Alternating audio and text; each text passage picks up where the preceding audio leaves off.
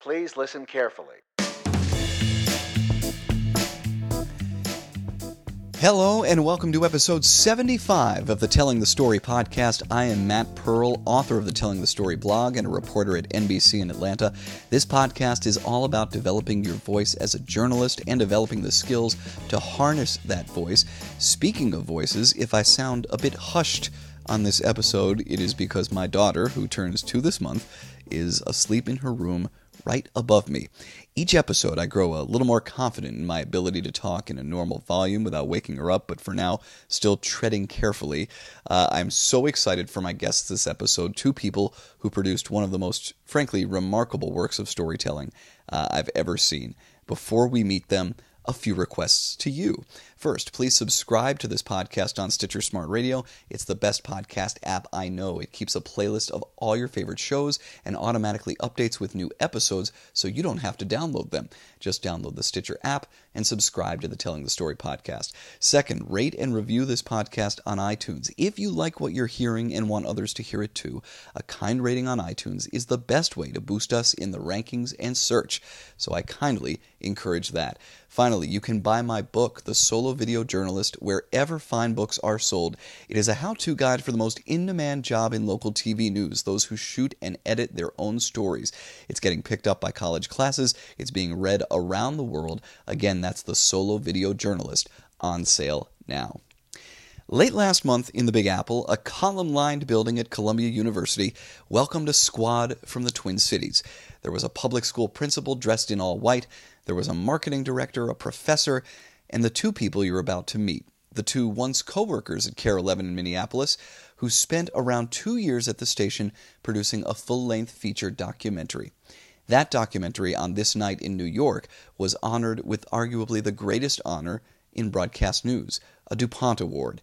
It's the latest award and honor for a film that's won the Audience Award at numerous festivals, that's brought 3-dimensional warmth and texture to questions of education, race, and the opportunities available to all children. And by the way, you can watch it in its entirety right now on YouTube. The documentary is called Love Them First, Lessons from Lucy Laney Elementary. The pair behind it, reporter Lindsay Sievert, photojournalist Ben Garvin. Welcome to the Telling the Story podcast. Thank you so much, Matt. Thank you. Well, I'm just going to say this right now. I'm going to try to restrain myself from just fawning over the 2 of you for the next 40 minutes because, frankly, after watching Love Them First, I just wanted to get on the phone with you both and just fell about how powerful it was. But before we get into the process of making the film and how you gained support from KARE 11, your station, to do it, let me start with this. Congratulations on everything, specifically on the DuPont Award. And my first question is obvious and corny, but necessary. How does it feel to have accomplished this extraordinary triumph, both the product itself and the way it's been received and the way it has rippled across the United States? Well, I'll just say, Matt, thank you for your lovely description, your opening. You had just wonderful storytelling there about the columns outside Columbia University. And I think I'll start there for a moment. When we walked up these big steps to go into the awards, the library where the awards were held, I had this moment like, wow, almost 2 decades in journalism. And this is a moment you dream of. And I tried to soak it in for just a moment. Ben and I even took a selfie on those steps and, all the struggle and strife. I don't know if I could see that end game when we started this project, that it would receive a DuPont, but it did feel just so wonderfully affirming. How about you, Ben? Yeah, it was a spectacular moment. It's almost like a kind of a blur. I feel like, I look back at, Lindsay and I, it's taken us 2 years to get to that point, and I didn't really even understand what a DuPont was. And I remember when we woke up and I had a bunch of texts from people. And I was trying to figure out. I didn't understand that it was as big of a deal, and it was, and I think Lindsay and I always have to remind ourselves that yes, we did good journalism, we got a good story, but we also kind of ended up just raising the voices and the brilliance of people who are doing their work regardless of whether or not we're there, and of course, it was beautifully told and all that, I don't know, but I guess I just feel like it's always good to remember that what's happening in this school in North Minneapolis is extraordinary, and what a gift it was to be able to sort of show that to the world, and to even bring Mari Friesleben, who was our sort of main character, to the DuPont. Like that was a highlight for us, I think. So, Lindsay, let's go back to the beginning, and as we dive into this, give a quick explanation of the initial idea, the initial subject matter, and how this project started rolling. Yes, it really just started with our regular daily travels as journalists. And North Minneapolis, just to set the stage, happens to be about 10 minutes away from where Care 11 is located. And it is often the epicenter of a lot of violent incidents and poverty in our communities. So I would say the majority of time I spent there was covering different types of crimes. Now, we would tell some positive stories in the community, but generally, those were the kinds of stories that drew us there. And for me, the kind of moment where I really looked and turned and stared at the school in the corner and soaked in the beauty and light coming from the school is when I was assigned to cover the shooting death or drive-by shooting death of a 2-year-old boy right near the corner of the school. So this little boy died, steps away from the school. Mari Friesleben, the principal at the time, held a vigil where all of the kids in the school were brought out to this street corner. And I was really struck by the way that she defended her students, by her honesty with her students. And she is just that type of character that, I always call it the lightning bolt moment. When you see somebody like Mari, you just know if you stick with her, she's going to take you places. She's somebody that challenges your thinking. And in that moment, in that story, she sort of challenged my own thinking about my responsibility to my community in the school district that I live in, which is in the city of Minneapolis. And I thought really deeply about the fact that I have a son, not too much older, than the child who died that day from gun violence. But my son didn't have to duck for cover on the playground, as the students at Lucy Laney did. And so I just really thought about, what is my responsibility to the community, and what tools do I have? And for me, storytelling and writing is sort of my best weapon. So how could I use that to reflect the light back to the community that was coming from Lucy Laney? So that was sort of my moment. And Ben had his own moment that I'll let him share next. But I think it just came from our own sort of transformative experiences witnessing the school, and then believing that we needed to share it. So Ben, you want to share a little bit about your moment? Basically, a similar moment where you're just on assignment for TV news, where we get 90 seconds to tell a story, and that's never enough, and it doesn't do justice to so many of the people we meet every day, and it's important to do that kind of work. But when we met Mari Friesleben, I met her. We're just going to do a story about asking kids what they're thankful for on Thanksgiving, just a kind of a featurey thing at Lucy Laney. But that same day, the night before, there was a shooting in North Minneapolis, and Mari got on the announcements that morning and just gave this powerful, raw, honest announcement to all the children, and it really kind of stunned me. I recorded it with my phone and ended up turning a piece about that. But she just was unflinching, and she just spoke about the hardship and the fear and the anxiety that everyone has and that she had.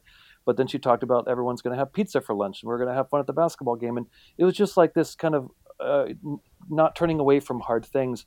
And I realized this, I need to be here, and I need to understand, and we need to sit with this woman longer. Like, and Lindsay's right, like something would happen. And so, we pitched this idea to our news director at the time, Jane Helmke, and we met with Mari, and the four of us talked. But basically, these two powerful women, leaders in their own world, agreed that there's something here, and they both kind of paved the way for us in their own respective organizations. Mari at Lucy Laney and Jane at Care 11, where you don't typically get this kind of time for a story. Mm-hmm. And I'll just add that our initial pitch was, Matt, what if we spent 1 year inside the school and did a series of news stories? And the documentary was always sort of in the back of our minds, but we didn't start out with that with our pitch initially. We just thought that if we brought people, within the four walls of the school throughout the year and took them on that journey, that we could share a little bit about what we saw. Our news director, Jane Helmke, at the time, had said that when we brought this idea to her, in a time where there were fewer resources and more stress, within our newsroom, that the reason that she said yes is because she saw this story as an opportunity to combat and end racism in our community. And that was her personal why, or her personal yes. And when we arranged a meeting with the principal, Mari said that was the reason Jane shared that story. And that was the reason that Mari agreed to it. And so we sort of just like knocked down these barriers with this courageous ask. Same with the school district, same with Lucy Laney, and just started story by story. Wow. I've seen an interview, I believe it was the new principal, Lucy Laney. Mari has since gone on to take over as principal of the high school in Minneapolis North. And so I was watching an interview with her and the new principal, and I believe it was the new principal who said something like, everybody wants to talk about how Lucy Laney is so special, but the only thing that's special about us is that we had Ben and Lindsay follow us around for 9 months. And I'm curious if when you first approached this project at this particular school, was there a feeling like, yeah, we're going to be at this school, but the problems and the issues and the approaches that surround it are representative across our city and across numerous schools with these demographics and with these challenges? Or was it, this is a special school that's doing special things, and that's why we need to focus on Lucy Laney? I was thinking about that. Like, I don't think it's really sort of either one. I think for me, and I think Lindsay, we may have a different feeling about this. I'm not sure, but I just feel like as journalists, we're just looking to tell a story that can mean something to somebody, that can move somebody and make people feel deeply. And we knew Mari was a vehicle for that, and these children and their brilliance was a vehicle for that. And whatever happened beyond that, it was kind of a surprise. It was kind of fun to figure out, oh, this is resonating. Oh, this isn't like that was all sort of after the fact, but we just moved forward knowing that we had people who could lead the way and we could follow. And I would just say that for me, it started out as a story about a special school, but it didn't take, too long to be immersed in that environment before we realized the power and the reach that it was certainly something else. So throughout this journey, I think for me, really kind of getting outside my comfort zone of how I grew up in a suburban school, and my parents were suburban school teachers. I had never spent time in more of an urban school in a community of color. And so for me, it was really, I didn't know what to expect. And I think that, that open-mindedness of we didn't know where this year would take us really was the beauty in this journey, and how, I was personally transformed by, my eyes open that, I would love if my children went to this school and that, there's just a stereotype and a narrative that really wasn't fair, and it was really one dimensional to this community. And I just wanted people to see what we were seeing. And I think that's another interesting question to raise, an interesting point to raise, which is that obviously you are two white people going into an almost entirely black school, an entirely minority school. And did you at all talk about just the potential trip-ups there, that you might be bringing your own values and your preconceived set of opinions to a situation where it was more important to listen and to take it in and not try to prejudge it, even as you're producing stories and trying to maybe lay the track for a documentary where you are trying to figure out a structure and trying to figure out themes and a narrative? I think absolutely. And I think Lindsay and I were, it is a tricky thing because we are white. We're both living privileged lives, and who are we to walk into Lucy Laney and have people trust us? And I think Mari knew that from the beginning, and she even asked us, I'm okay with this, and I will give you guys a shot, but you're going to have to pitch your idea to the entire staff. And so we did that. It was before school started in the lunchroom, and Lindsay and I stood up there and we just basically poured our hearts out, told people what we wanted to do. And there was some skepticism. And, I think that's healthy skepticism because the media in general doesn't have a good history in, communities like North Minneapolis. We aren't there always for stories that resonate, in a positive way. And so, I think over time, there was a realization that, okay, we are going to come in, and I think also, Lindsay can fill in the blanks here, but I just feel like in those moments you have to truly be ignorant, because I am ignorant. I'm not black, and I didn't grow up in North Minneapolis, and we are listening and learning and understanding, and the more we can sort of be honest about that to ourselves and with the people we're talking to, I think the more they're going to be like, oh, well, I'll tell you about this, and the students too. Like if you give them a really open-ended space to share their deepest thoughts, they will do that. But if we come in with ideas about questions or ideas about what to expect from people, Hmm. for any reason, it's going to kind of clam things up. So I think we took that approach from early on, and go, yeah. Yeah. But anyway, go ahead, Lindsay. No, yeah, we set intentions early on to be listeners in a community that we were unfamiliar with, and we might feel uncomfortable at times, or people might be uncomfortable by us. And there was just an open dialogue about that from the very beginning. What really helped us is that we had Mari's trust, and she had worked so long to build trust with the community that opened the door for us. But the rest, was on our own. And a lot of people tell us within the school community that they began to trust us as we had proof, story by story. They loved the first story and the second story, and so that really started to kind of like build a relationship. But I think the other thing that's really important is that as we went through this journey, we built relationships with the community because we were there often. Ben was there 3 days a week. And throughout this journey, as we were editing, we held focus groups with the community. We invited people into the station from the community to watch our early drafts of the documentary.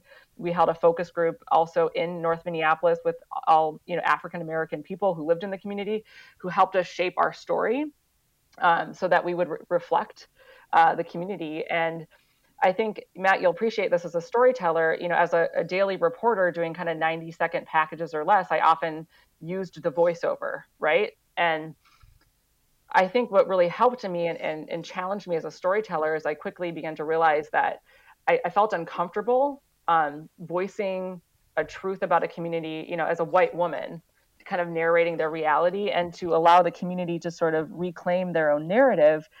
I just wanted to give them their voices. And so that sort of took on the documentary journey. And I would just pray that I was able to reflect what I was seeing, that the story would walk through me. I often talk about like we were vessels for this story. And that was my approach. I wanted to get into stylistically and from a storytelling approach how this started to come together. And Ben, specifically, you've been a guest on this podcast before. We've talked about your creativity and your skills as a photojournalist, and I sensed right away watching this that you came in with a well thought out plan for specific elements of how you were going to shoot this. For example, throughout the documentary there are interviews with the students at Lucy Laney, and they're done in front of a black background where all you see as the viewer is the student, beautifully lit, student giving raw and unfiltered thoughts with nothing behind that student to distract the viewer. I'm curious, what were some of the early stylistic decisions like that you made, and talk about the thinking behind them? Well, that is a fun thing that you would notice, and it is true. I like this idea of like having someone's face and someone's voice be enough information for us to be moved by. Like, we don't need B-roll and we don't need a background or whatnot to bring something to life. If what someone's saying, if we really use the golden nuggets, and of course Lindsay, who logged hours and hours and hours of footage, was brilliant at finding those nuggets. But the other thing is like I remember early on I was thinking, okay, if I'm going to be listening to children, I want them to feel listened to. And so I know I feel listened to if people, look at me in the eye on my level. So I remember getting in tiny little chairs and sitting down really low. So the students weren't looking up to me, but they were looking at me. And also, asking them questions where there's room to just be silly and be a kid and be it's a credit that the school and Minneapolis Public Schools would allow us to be in these situations with children, because they're talking about vulnerable things. And in the movie, you'll learn quickly that there's a brilliant student, Sophia, who talks about really hard things. And I think students, well, anyway, the light and the simple backdrop became kind of a quick thematic element, and it just made things easier and it made things cleaner and about people's expressions in their face. So I mean, that's a brief answer to that idea about that Anything else interview that technique. you took as far as your approach? Because obviously the documentary wound up uh, kind of materializing a little further into the process, but you were doing stories that were going to, I'm sure you wanted them to look similar and have a uh, Yeah. certain running thread of a style. What were some things that you thought in your head, like, I should try this, I should do it this way, and this is the best way to tell this story? Well, I knew from the very beginning that we were going to have a lot of emotional moments, right? Things that would make you feel, and you would want to sit with that feeling and not feel rushed through it. So I remember shooting a lot of some slow motion material early on, with also kind of a steady cam so it just it felt a little more cinematic, and uh, just kind of iconic school moments that you could let drag through. And also, I grew up as a newspaper photographer, so for years, most of my career, I've worked at newspapers, and so still photography is close to my heart, and I'm good at it. And I also think there's something about a photograph that lets you sit with it, something that's powerful and deep and real, and not feel pushed through.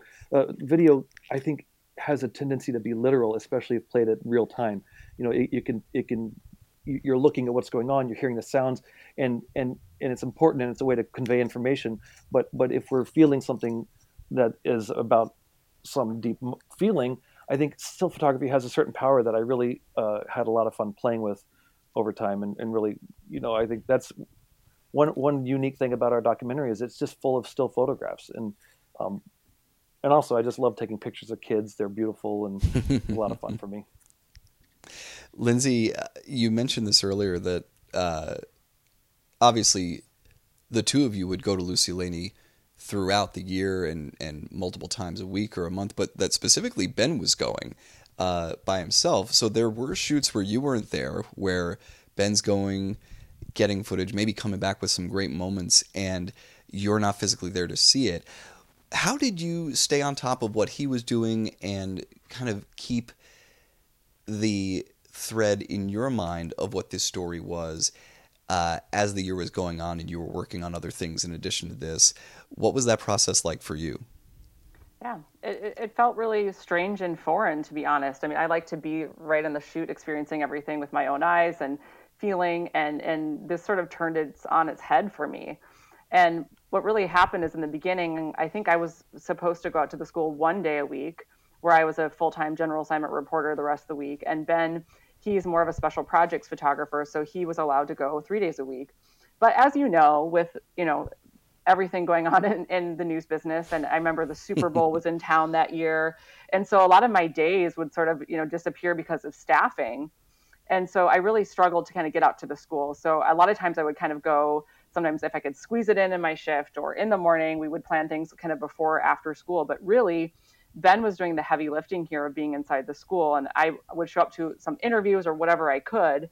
But it was difficult, and so I took on more of a producer role, I would say, for the first time. But I think what helped with Ben and I is we already established a great working relationship. So he was great about communicating, what he was going to do or what he got. He would show me clips, right when he came back to the station. And a lot of times I would request of him, hey, I really need a long shot of a hallway today. I need Mari checking on students today. Could you check in with Sophia, our main character? And so I would kind of nudge him with things that I thought we needed. And then he was just great about immersing himself in the school and blending in and just going on the journey of the day too. So like I remember like a really poignant moment in the film is when Mari is driving to school one morning, and she's listening to a song on the radio and reflecting about her race and just really kind of deep things. And she sees a student on the way to school and rolls down the window and says hello to him. It's just a beautiful moment where she's very vulnerable and shows her emotions. And for me, honestly, it's my favorite moment in the documentary. And I wasn't there. Hmm. But Ben immediately knew what he had captured, and I think emailed or texted and said, look what I got this morning. And I think that really kind of encapsulates our relationship of not being able to be physically together, but still staying connected, as storytellers.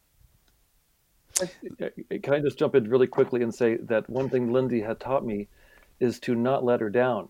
Like she is, it's the worst feeling to come back from an assignment and she'll say, well, do you have a sequence of this or that? I'm like, I'm like, no. And it's just like, I just hated to be in a position to not have what she needed to tell the story, So I know I really do feel like throughout this year, I have become a much better photographer and a much better video photographer, and a large part because of Lindsay. She's really pushed me to make sure I have a sequence and have a cutaway and have, thinking about different ways of shooting because as she said, this is not a story that you can sort of track, put a track in and write your way out of. She had to have material to get from scene to scene, and it had to have sound. And so it was a really tricky thing. It took a lot of communication. And anyway, I feel like I grew a lot during the year with working together with her. Yeah, you did. And I'll just say real quick, Matt, that Ben at the beginning of this was still somewhat new to video, in video photography. And so he just had a different style coming from the print world. And a lot of times I would say, I love your style and I love your stills, but I need a tripoded shot, or could you tuck the mic in, right? And put on a damn tripod. Yeah. And I'm like, so can you hold that shot a little longer? And I watched his shooting really transformed throughout this year, from the sheer volume, from learning what he needed, from learning what he needed when he was in the edit booth, right? And so we both really grew a lot, and this kind of stretched us to our very corners, as storytellers.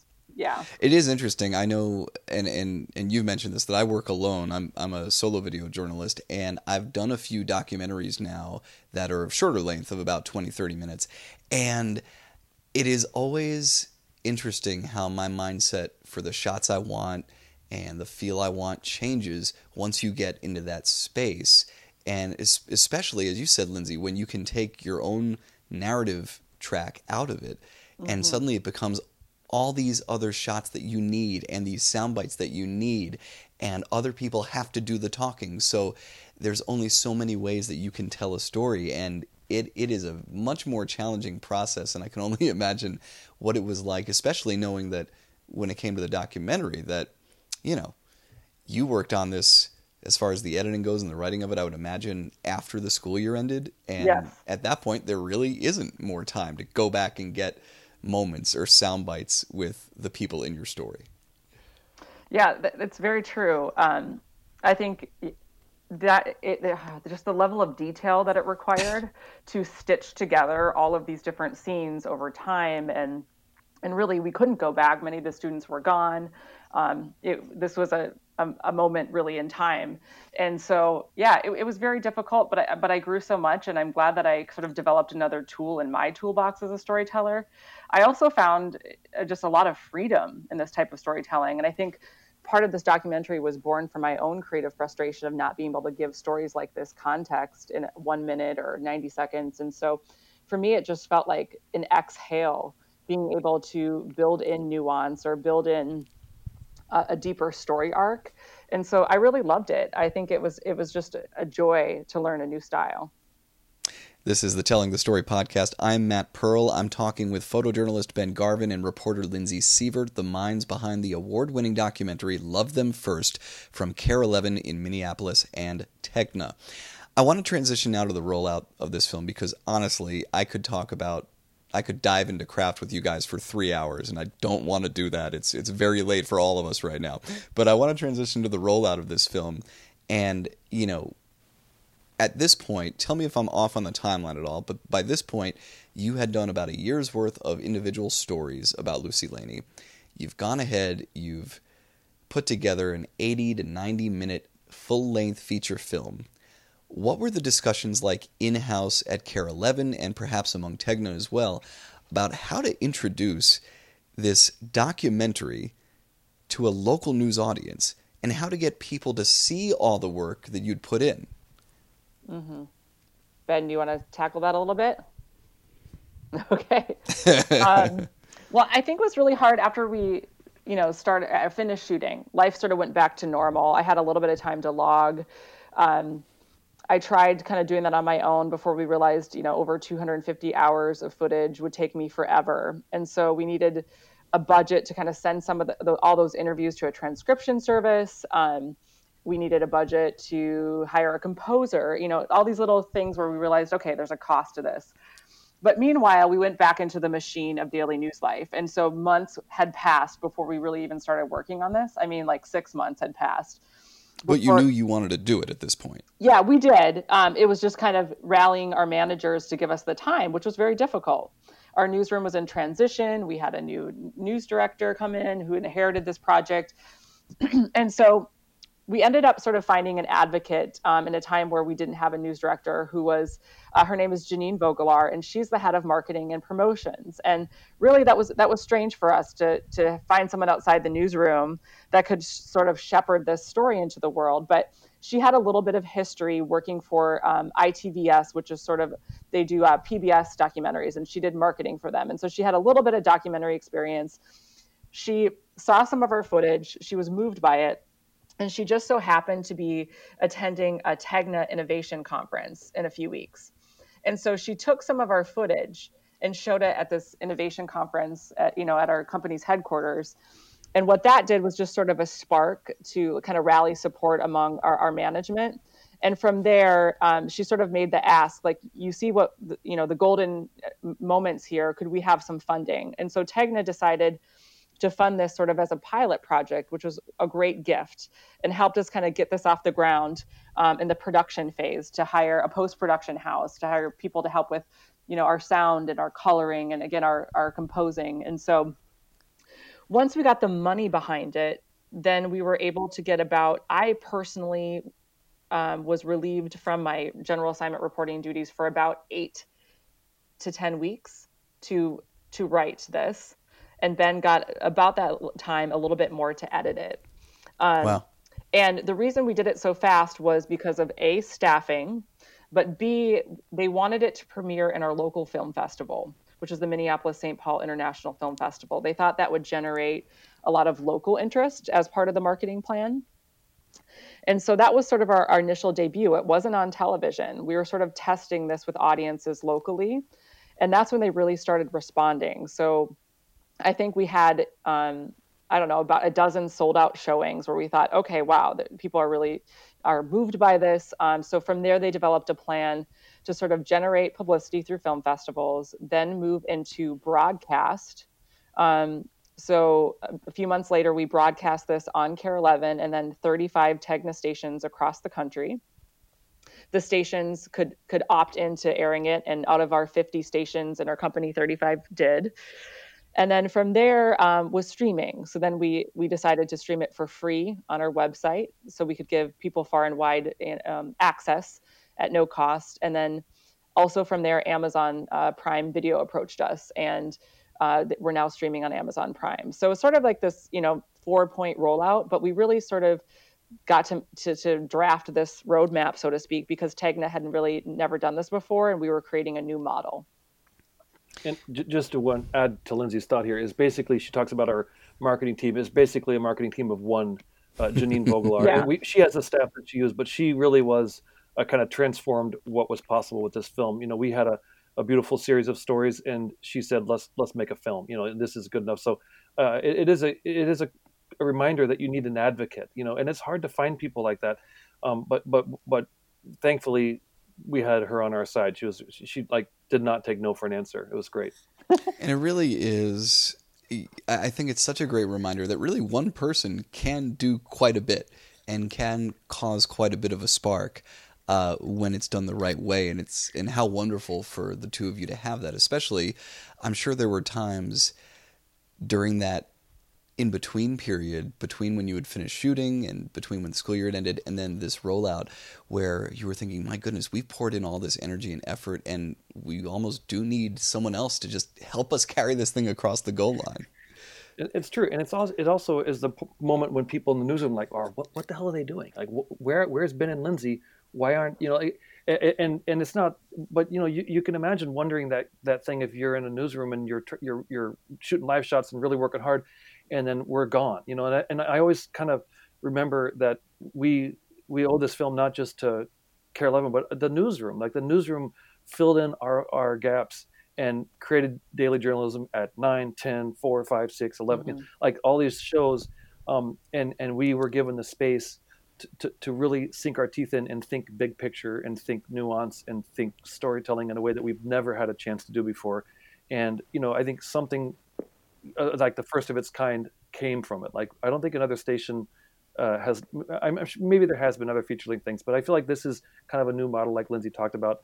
And it was made possible by like a whole bunch of people at KARE 11 and also Tegna, who actually just handed over the cash to make it happen. I mean, what a gift. Yeah, and the support and the faith. And I'll just say that Ben and I had a moment once where we were introduced as filmmakers, and we looked at each other like, "Are we filmmakers?" It just in the beginning we felt like we were just journalists like, shepherding this beautiful story into the world, and I still consider us that. But I think, now I've heard from people in the film world as we've gone to film festivals saying you created a new model of filmmaking. And now we know that there are 3 or 4 stations across Tegna trying to create their own feature films about stories in their community. So that wasn't intentional, but I'm glad that we could sort of inspire a spark. And the new model really, has led to, I don't know, a beautiful breakthrough for us. So I hope that other storytellers in other communities can think of new ways or new ways to tell stories in their own communities.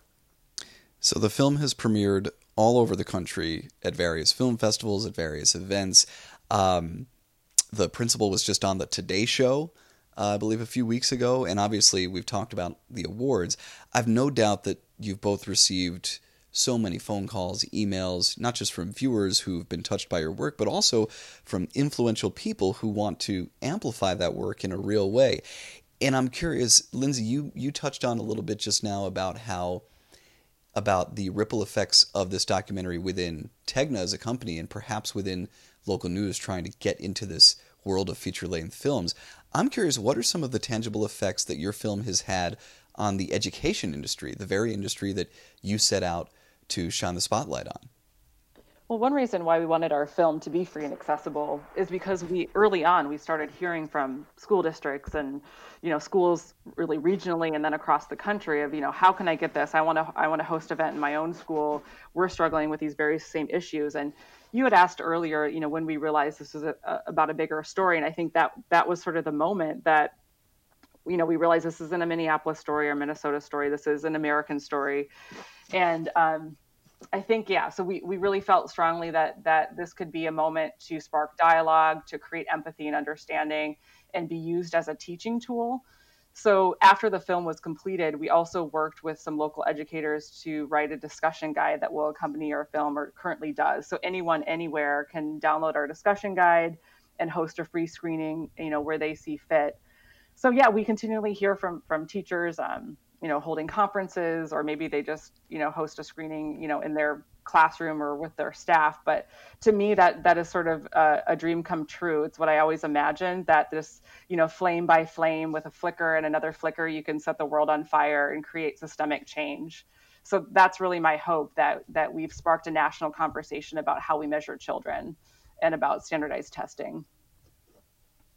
Ben, I interviewed for my last episode of this podcast John Sharifi and Joseph Huerta, who formerly of King 5 in Seattle, who produced another beautiful documentary called Bob's Choice. And around this point in our podcast then, I asked them the same question I'm going to ask you.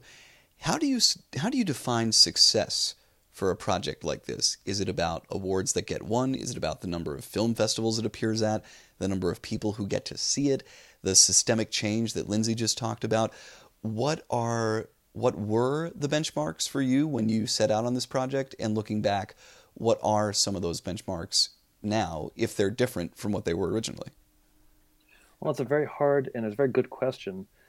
I think early on the success was very, very minimal. It was just to find and capture a story that moves people, right? And since it's a documentary, we don't really have a preconceived notion about what it's going to be or what it's going to say.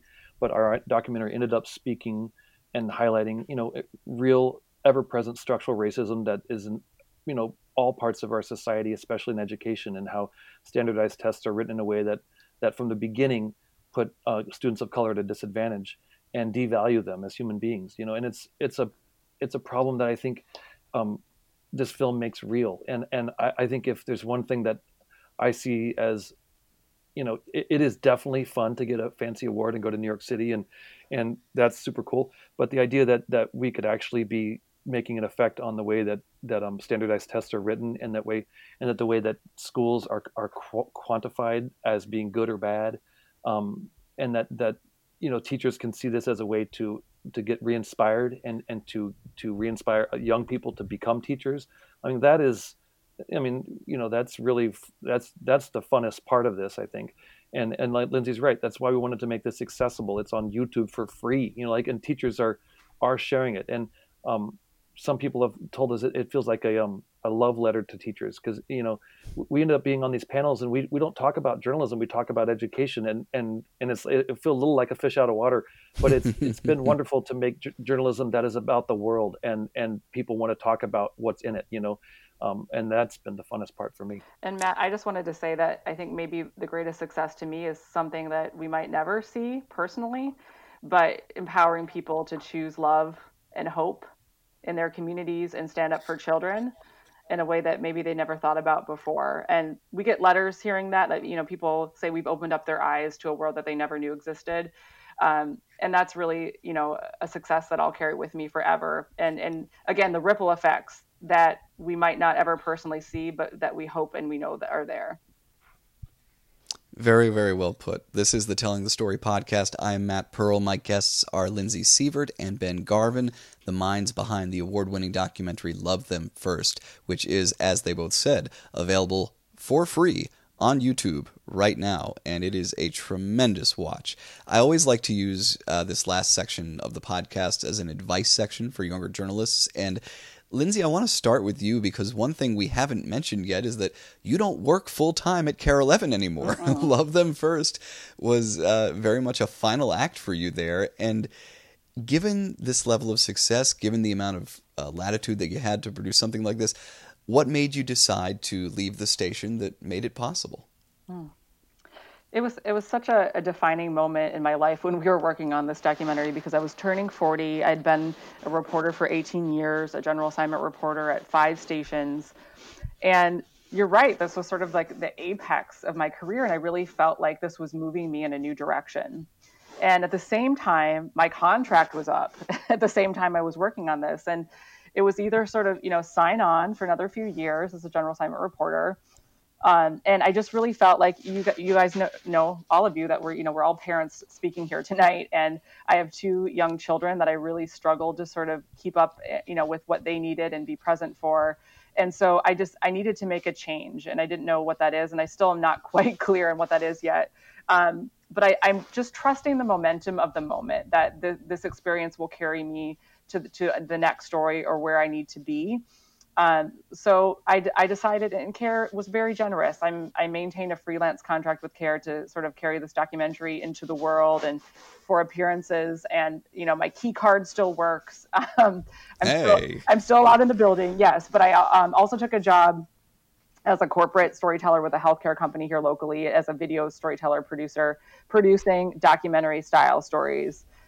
So for now, that's where I am at the moment. I'm not sure what's next, but I will say that Ben and I are brainstorming plans for future documentaries. We're also accepting story ideas, but I think, when you live in the uncomfortable spaces of life, beautiful things happen. So I think that whatever's next, I have great hope for. Thanks for asking. Well, and it's funny because I mentioned earlier that I spoke with John Sharifi and Joseph Huerta last week, and they produced their documentary at King 5, and that was it for them. They both left that station within weeks after it aired. And wow. I'm curious, is there something about completing a project like this that it almost, in some strange way, does feel like an endpoint or a peak where it's kind of time to move on? I think so. I mean, I will say this is the greatest gift of my journalism career so far. And what a way to go out, whoever could have seen that this would ended with a DuPont award.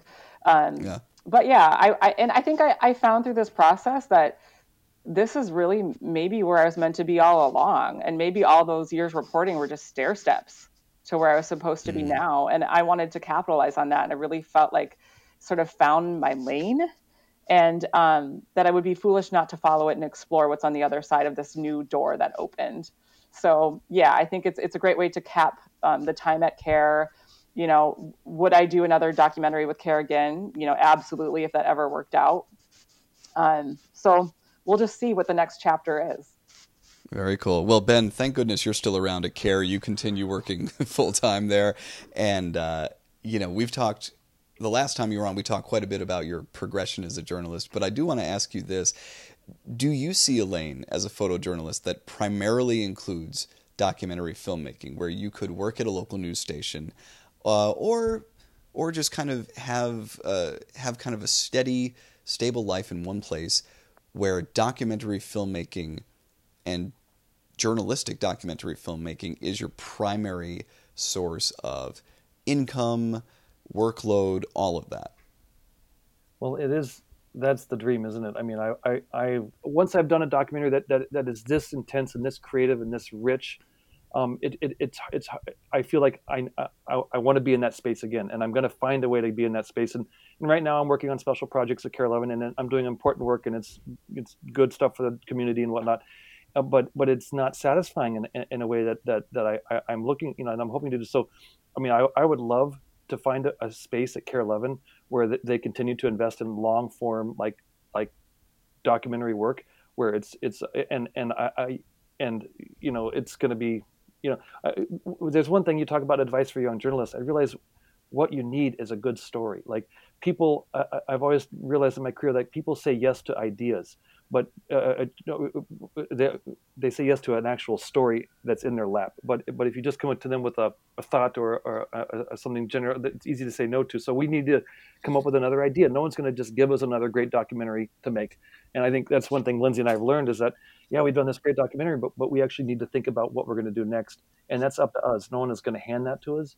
And it's kind of a sad reality. Like, yeah, we did a cool documentary, but it's on us to come up with what we can do next for the next one. I'm kind of rambling, but anyway. No, that it makes a lot of sense. And part of why I asked these questions to the two of you is because, I do think that especially for younger journalists, there is a mindset that there is a specific path you have to take as a local news reporter. And you start in a small market, you go to a medium-sized market, you get to a large market, and then maybe, if you do well enough, you can parlay that into a job at a network. But that's pretty much the trajectory.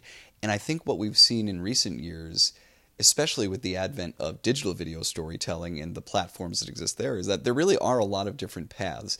And, folks can take the path, Lindsay, that you've taken and do it on the corporate side largely, but then still keep the foot in the door at a station like CARE 11, or they can take the route you've taken, Ben, where you started in newspapers and made your way and found this lane for yourself. So I appreciate you both being willing to talk about that. And the other thing that I wanted to talk about on this similar thought process is families. I think, Lindsay, you mentioned this earlier that, the three of us, we all have children who are all hopefully still sleeping. Talk about how your families, and Lindsay, we'll start with you, talk about how your family factors into the decisions you make in your career. I mean, everything. Number one, I think that, it's no surprise, though I believe that I've done some of the best work of my career, or the work that I'm proudest of, as a mom. And I think it just gives you a new prism and lens to look at everything. And Ben and I, as parents and having our own children, that was sort of the gift that allowed us to see the children at Lucy Laney for who they are too, right? And really thought about them as what if they were my children, and wrapping our arms around them. We grew very attached to them throughout the journey. But yeah, I held on for 7 years, I guess, with two children as a general assignment reporter, beat reporter on the streets, working all sorts of shifts, and really just sort of hit a burnout level where the hours were hard to keep up, the lack of sleep, but also both of my children have some extra special needs. And I was having, babysitters drive them to doctor's appointments, and just really felt like I just could not keep all the balls in the air, and I needed to be more present. And for me, that was part of the decision to step away, because I wanted to be the one to bring them to those appointments or to get them off the bus.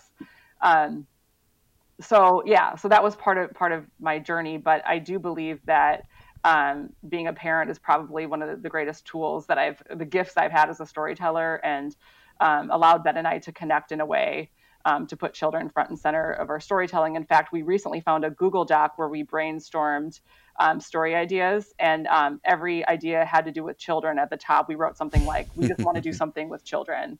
And I'll say this really quick, and then Ben, you can jump in, is that having families was also one of the hardest parts about doing this documentary. It was so time consuming. We would often go to the station between 9 and 10 at night and work until like 2 or 3 in the morning to get this done. So just so we could be home with our families. And that's actually, that's kind of the direction I was going to go with you on this, Ben, which is that, and especially for the photojournalist and the editor, like you said, you were there as a shooter more of between the two of you. You were the one who was present more on shoots, which I'm sure meant some odd hours. And then as an editor, I've been in that situation where you have a huge project that you're trying to get done, and you can always make one more edit. You can always make one more adjustment. There's never a clear stopping point, and yet you have those needs at home, and you're a father, and it's important not to lose sight of that. So talk about how you tried to balance that as you were producing this mammoth project. Yeah, well, I definitely failed. I mean, I did not succeed in that. I mean, I towards the end, the finish line. I mean, I didn't fail, but like the film was took a lot of time, and it was a burden on my kids. We have 4 kids. My wife, I didn't see her a lot. It was hard. I remember the last few nights. You're right. As an editor, you think you can keep making changes. Well, luckily we had a deadline. I had to get it to the post-production crew. So I had like 9 a.m. So I pulled an all-nighter. It was like crazy. Mm-hmm. But if I could just back up briefly to talk about this idea of children, and you talk about career and how to make it. One thing I realized is that all I really want is for my life to feel meaningful. Right? I want it to feel like I'm doing something that's of value and has meaning, and that doesn't always have to be at work. And oftentimes I find myself not finding that at work. I'm shooting some story I don't care about, maybe working with someone that I'm not clicking with, and I'm just like, oh, it's not my happy space. But then, I can find that sense of purpose with my children, where I'm needed and I can connect with them, or my wife. And I feel like that's different for everyone at different times in their life. And I just know that I've had many seasons in my life where I just don't care about my job very much. I'm not invested. I'm in a lull. I'm not being creative. I don't have a project. It's just really frustrating. I hate my boss. I mean, we all have really valid reasons to really not be loving what we do, but that doesn't necessarily mean that we won't find that space later, and it doesn't mean we can't find meaning elsewhere, with our families, or with the sport we're enjoying, or with the beer we're brewing in our basement, or whatever we want to do in our lives that makes us happy. And I think sometimes it's a mistake to just I've made this mistake before, where I'm so singularly focused on my career that I forget that the reason I want a career is to feel good about what I'm doing, and I can get that feeling in different ways. And with children, it has obviously been the biggest gift, and it's been it's also all consuming, and it's it's wonderful, but it's also very hard to get right. Matt, can I just add that I came into this project at a time that I had come back from a extended maternity leave from having a really complicated pregnancy where I was on hospital bed rest, and I was out of work for over 6 months, and I spent 5 or 6 weeks alone in a hospital room, and with a baby that I didn't know was going to live or not. And it was just a very terrifying time, and I had a lot of time to stare at the walls. And I became driven by this intense need of, when I went back to work, to do legacy work, I guess. And in fact, the Lucy Laney story that I mentioned earlier, the drive-by shooting story, was the last story I covered before I checked into the hospital. And so And so I thought a lot about that experience and all sorts of things, but kind of driven by this intense need that when I go back to work, like, what work can I do that aligns with my heart and who I am, and that leaves a legacy for my children, or leaves the world a better place, truly. And really felt like what Ben mentioned, I was in a really weary spot, before, of covering really dark things. I had just lost my father. I was grieving. And so I was in a really low space where I was really worn down. And so having some time away from news to have a child sort of helped me shift that perspective of yes, work that leaves blazes a trail and leaves the world a better place. I know that sounds cheesy, but I think, what Ben said, that's what he's driven by too. And I think for both of us, that was what was at the core of this work. I think there is so much value in what you just said, especially, again, I think for a lot of younger journalists, the goals in a TV news career are typically goals that you can now achieve by the time you're 30 years old. Mm-hmm. If those goals are getting to a station like a KARE 11 or a WXIA in Atlanta or any major market station. So many people now are getting to those jobs by their late 20s or maybe early 30s. And for so many people, that's before kids enter the picture. So you have this carrot, you have this goal, and then you achieve it, and then suddenly this other goal and this other thing that you value and really should value way, way more, your primary role in life supersedes all of it, and you have to reevaluate so quickly what matters to you in your job and the kinds of things, the kinds of legacies that you want to leave in your work. And I really appreciate the two of you talking about that and how that propelled this documentary, because I think that when you undertake something like this, it requires a couple of things. One, it requires no small amount of hubris. The idea that, hey, we've never done this, but we're going to go ahead and produce a feature-length film, and it's going to be great, and the two of us are just the people to do it, right? But then it also requires that added purpose, because if you're going to do something that goes so far outside the bounds of the definition of a traditional news reporter and photojournalist, then you've got to have the fortitude, and you've got to have the passion, and you've got to have the reason to back that up, because yes, you need advocates along the way, but you have to be your first and primary advocates. So I think I really appreciate the two of you shedding some light on where that came from for both of you, and how Becoming Parents really did propel this project in a way that, I'm not going to say it wouldn't have happened had you not been parents, but that it certainly propelled it and catalyzed it in a way that might not have happened otherwise. Is that fair to say? Yeah, I think that's a great summation, and I also know that nothing made me happier to come home and tell my kids, and I say, "What have you been doing, Papa?" I'm at Lucy Laney, and it makes them feel good, because they know that work is important, and they know that work has meaning in the world and also brings meaning to me. So I think my children took pride, and they love the film. They love watching the film. My son, 14-year-old son Art, he'll still cry. He talks about his favorite. It has been super fun to share.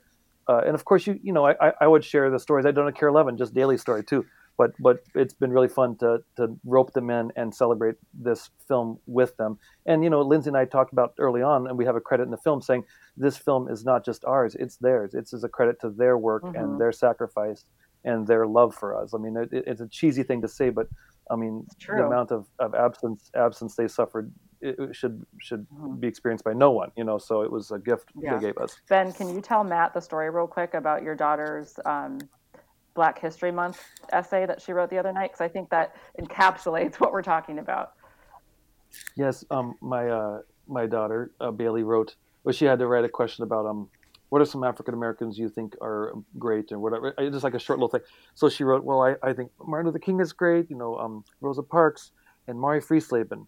And Mari Friesleben is the main character in our film. Yeah. And she says, and Mari Friesleben is even somebody that I know. African Americans are awesome. But it was, and I texted that to Mari, and she was really quite moved. It was really special to know that Lindsay had the lovely idea of framing it for her, but Mari was touched by that. Yeah, and the fact that your kids recognized a living hero, and she actually wrote her name next to Rosa Parks and Harriet Tubman, and I think that's the gift that you left your children by doing this project, right? That they see a hero in their midst and recognize that and carry that with them. Beautiful. True. I mentioned this before we started recording, and it bears repeating now in front of the listening audience that, it almost is a shame that we haven't talked more about the themes of this documentary, of this film. But, you guys have done so many interviews that are available and that can be listened to or watched where you talk a lot about that. And again, there's so many interviews with Maury that are out there about this project that I would recommend that if you're listening to this podcast and you want to know more, that you listen to. But mostly, I just want to say to people listening to this that it really is from both a storytelling perspective and a human perspective. This is one of the most enriching pieces that I've watched in a long time, maybe ever, certainly from a local news operation. To see this kind of achievement is really remarkable, and it is both a clinic of how to produce something like this and how to build a narrative and tell a story, but also it is such meaningful work that it will no doubt connect you to your community more, because the issues that are discussed here are national issues, certainly not just confined to the Twin Cities. So, Lindsay and Ben, thank you so much for being here. I always like to end with that famous reporter's question. Lindsay, you've probably asked it a million times. You too, Ben. Is there anything we haven't touched on that you wanted to add? I wanted to add one thing, that our film is available at Love Them First. I'm going to give a little spiel. LoveThemFirst.com, where you can see the film. There's also more information about the main characters and about the filmmakers. Also, there's a 20-page discussion guide that Lindsay referenced earlier, where you can download and share that in your own community, and people can have a screening in their own families with their own friends and have a discussion about what this film means to them. It also is available on YouTube, Amazon Prime. There's something. We have Twitter and Instagram and Facebook that if you want to see recent updates from the film. And for instance, just last week, Mari went to visit with some inmates at the Stillwater, at the prison here in Minnesota, and they showed the film, and she had a wonderful, powerful conversation with them. And we're going to share that on Tuesday this week. But we'll post all those sort of updates going forward on our Facebook page, where if you page down, you'll see previous videos and updates. So anyway, that's just a couple notes about the film and its life. Yeah. And Matt, I would just say quickly, if I really think about, one theme throughout this whole journey for me is like, trust your instincts as a storyteller. And when we both stumbled upon this story, we knew of its power and its reach, but there was a healthy doubt and skepticism from all aspects of this project. But we knew from the very beginning that this was something special. And I'm so glad that I listened to that inner voice, because again, as a reporter, I've doubted that so many times throughout my career. But that the trusting your instincts will never fail you, but will never fail you is looking towards the light and choosing love and hope. And I think especially now as journalists, we need to remember that and look for those stories of light in our community that need to be shared far and wide. So I can't think of a better way to end than that. Lindsay Sievert, Ben Garvin, thanks so much for joining me on the Telling the Story podcast. Thank you so much for the thoughtful interview. We so appreciate it, Matt. Yeah, you're doing really good work. You're highlighting journalism across the country, and you're putting in the extra mile here. Thank you for talking to us. Happy to do it. And the Telling the Story blog updates every Wednesday. The website is tellingthestoryblog.com. Rate and review this podcast on iTunes. Subscribe on Stitcher Smart Radio. Check out my book, The Solo Video Journalist. Thank you to Jazar for the theme music. Thanks to Lindsay and Ben for joining me. And thank you for listening to this episode of the Telling the Story podcast. We'll see you next time.